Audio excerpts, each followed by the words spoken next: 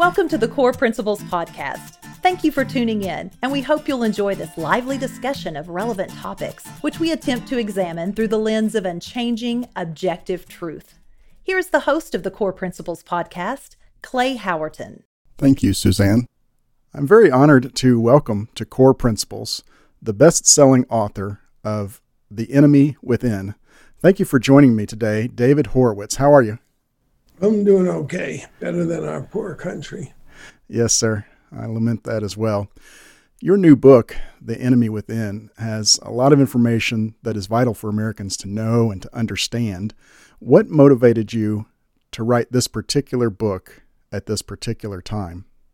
It's been a lifelong work of mine, in a way. I was raised, as you know, by communists.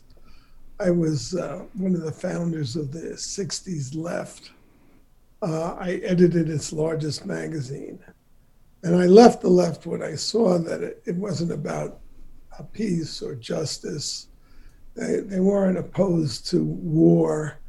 When the communists won because of the left forcing America to withdraw, they proceeded to slaughter 2.5 million Indo-Chinese peasants. It wasn't a single demonstration against that. And I dedicated myself. I was 35 at the time. Dedicated myself to the struggle against these people because I saw that they would destroy the country. I never dreamed that it would happen so suddenly. But they infiltrated the Democrat Party starting in 1968 and then with the McGovern campaign in 72.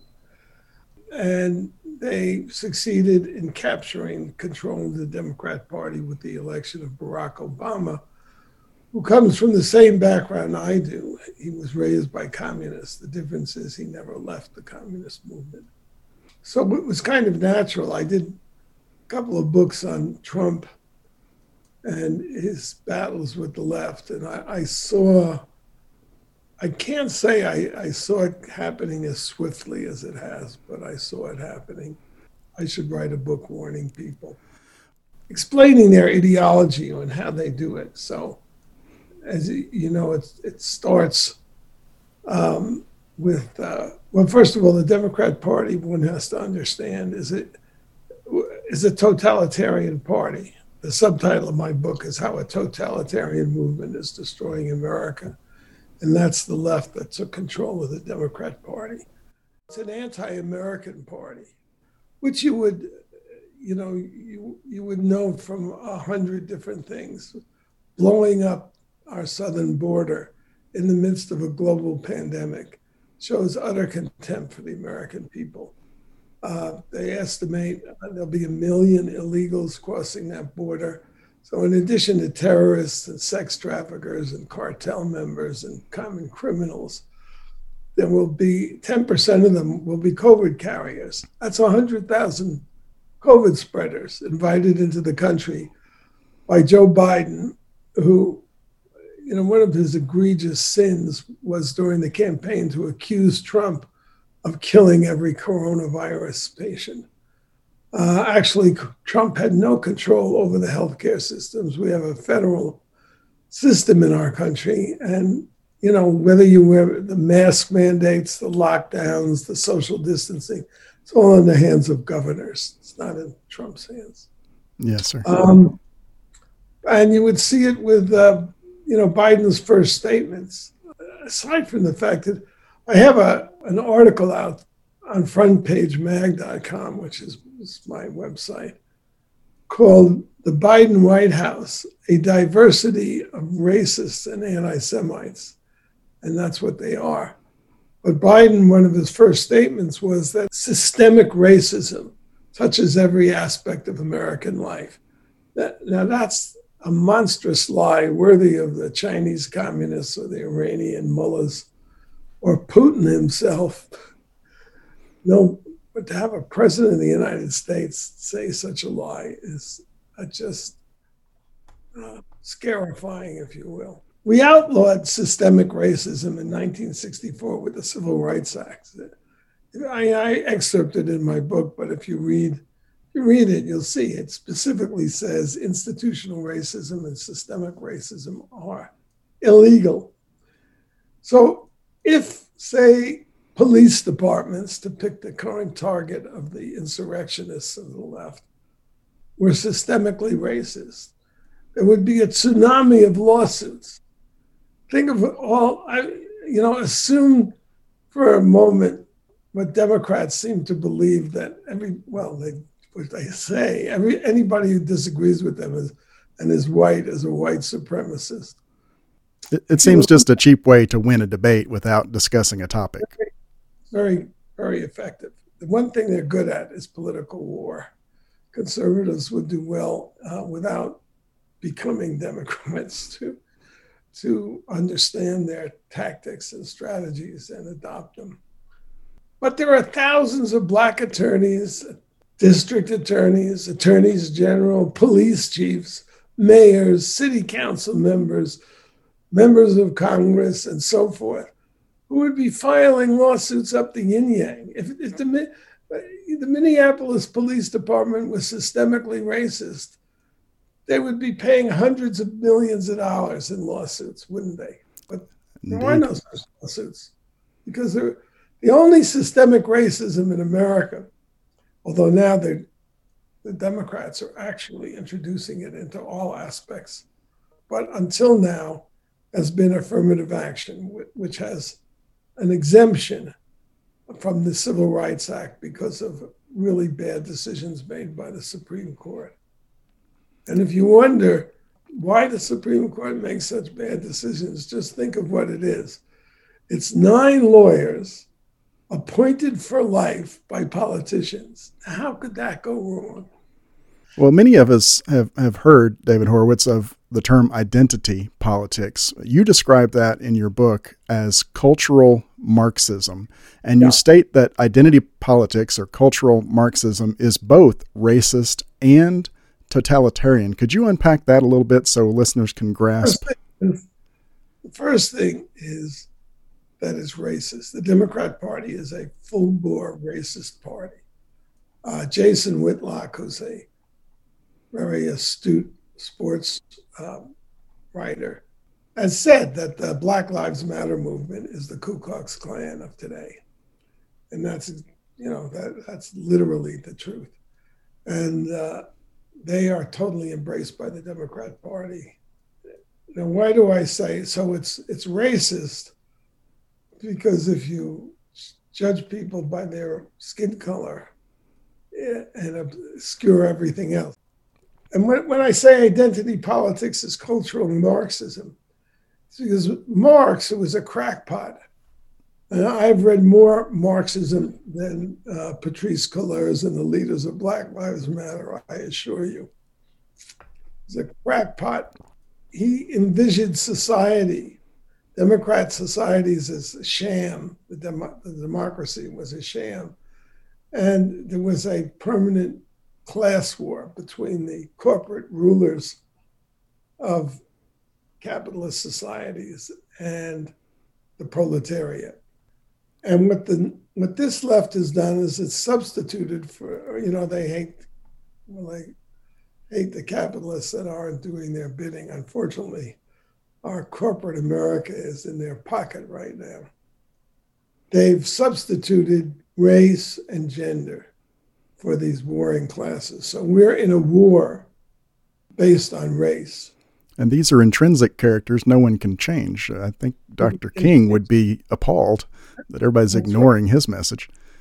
But their claims go down. They want to control the pronouns you use. Jordan Peterson got into a lot of trouble by opposing a Canadian law, which would have criminalized misuse of pronouns. So if somebody is transgendered and wants their pronoun to be she, not he or she, if you don't use that pronoun, you're a criminal. A philosophy that wants to control every aspect of life, which is what the left does. You're a totalitarian. And they start with the education system. It's language. This infrastructure. Infrastructure now means childcare. But that is what totalitarians do. They don't want you to vote, and they go, okay, so if you knew that they wanted to spend X billion dollars on childcare, you might say, well, that's a good idea, but we actually can't afford it. But by masking it with infrastructure, we know infrastructure is very expensive. Anyway, but the Democrats lie about everything. There's no crisis on the border. We don't have open borders. This is what totalitarian, look, for people who aren't familiar with the term totalitarian, that's Nazis, fascists, and communists. Those are the totalitarians. And here's why I'm critical of conservatives. They don't use the proper war language. For example, here they're banning Dr. Seuss. They're taking Dr. Seuss off the shelves. And we call that cancel culture. It's book burning. Yes. It's what the Nazis did in the 30s.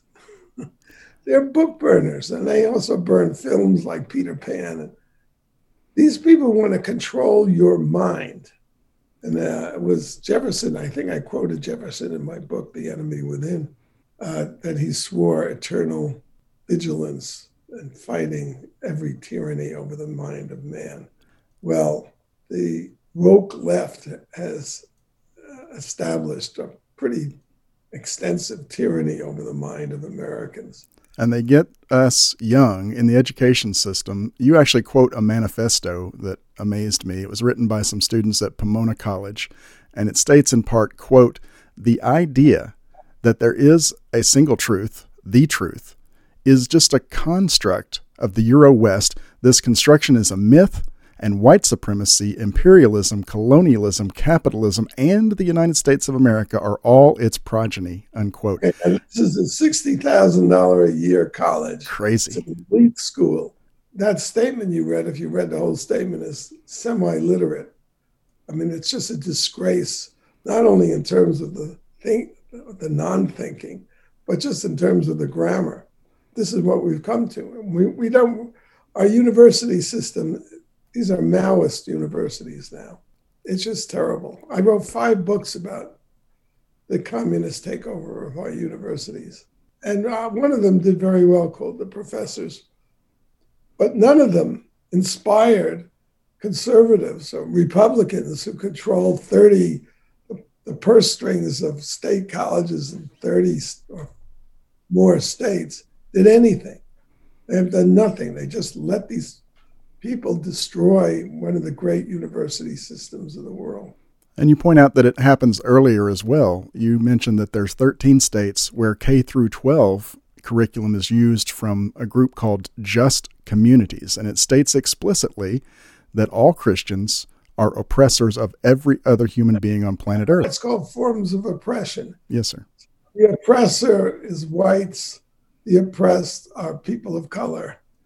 When you get to religious oppression, the oppressors are Christians, and the oppressed are all other religions, like the Muslims, who've slaughtered hundreds of thousands of Christians in the last decade. It's unbelievable.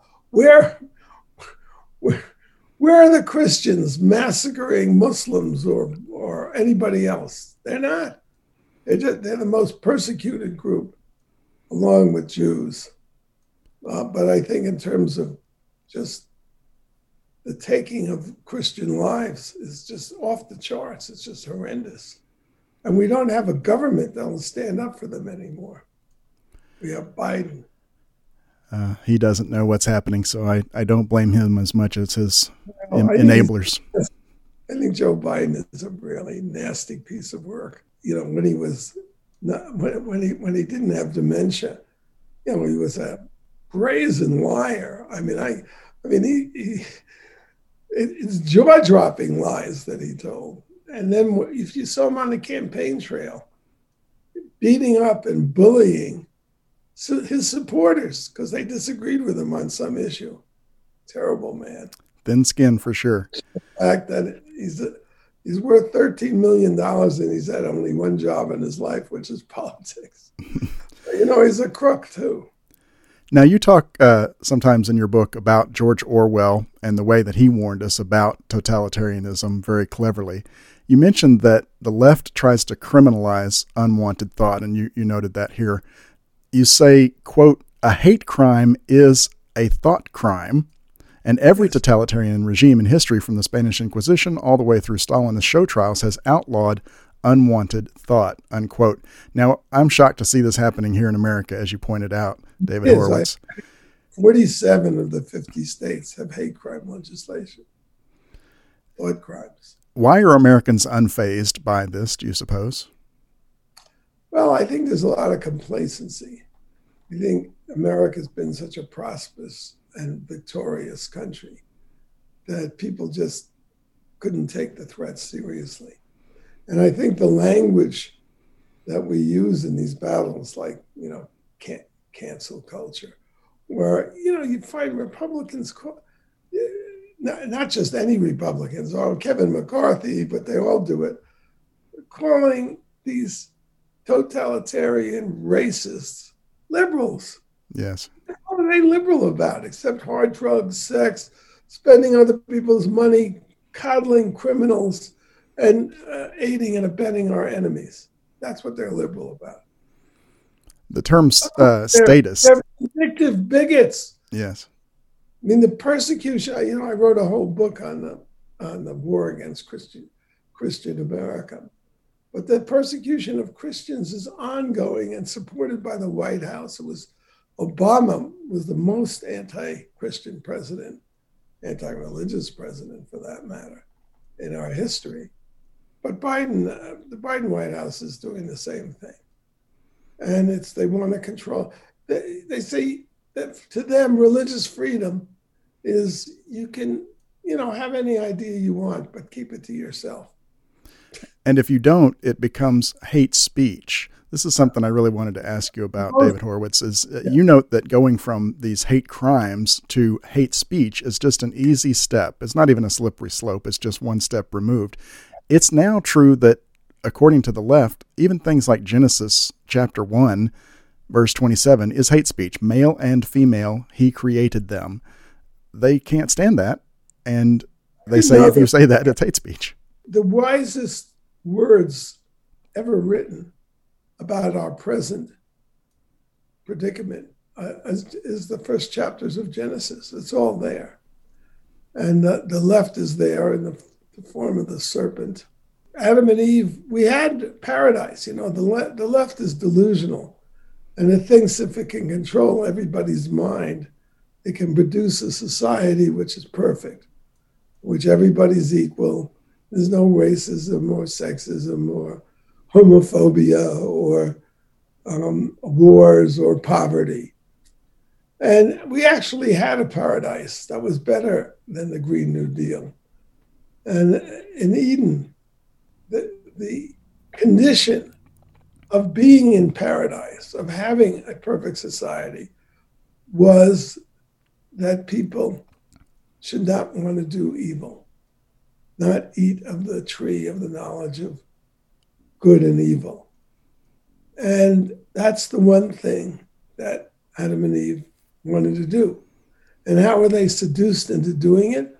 Because the serpent, the devil, said, if you eat of that tree, you shall be as God. That explains the left. They're intoxicated. They think of themselves as gods. That's why they kill so many people when they have power. It's not like the Bolsheviks came to power in Russia and said, hey, we're going to slaughter 40 million people and we're going to starve all the peasants that don't get on board our program, which they did. They didn't say that. What was their slogan? Peace, land, and bread. Social justice. That's the siren song by which they seduce people. We've got more to talk about with best-selling author David Horowitz, and we will conclude this discussion on our next episode. Thank you, David, for your new book, The Enemy Within, and for joining me on Core Principles to discuss it. Now it's time for our special historical segment, featuring a practical example of how core principles are applied. Today's historical example comes from the book On This Day, written by Dr. Paul Barkey. On the 20th of April, 1864, the food ration of the Confederate prisoners of war was cut after reports of maltreatment of Union prisoners in Confederate prisons. The Commissary General of the United States advocated for the reduction of rations for prisoners by half.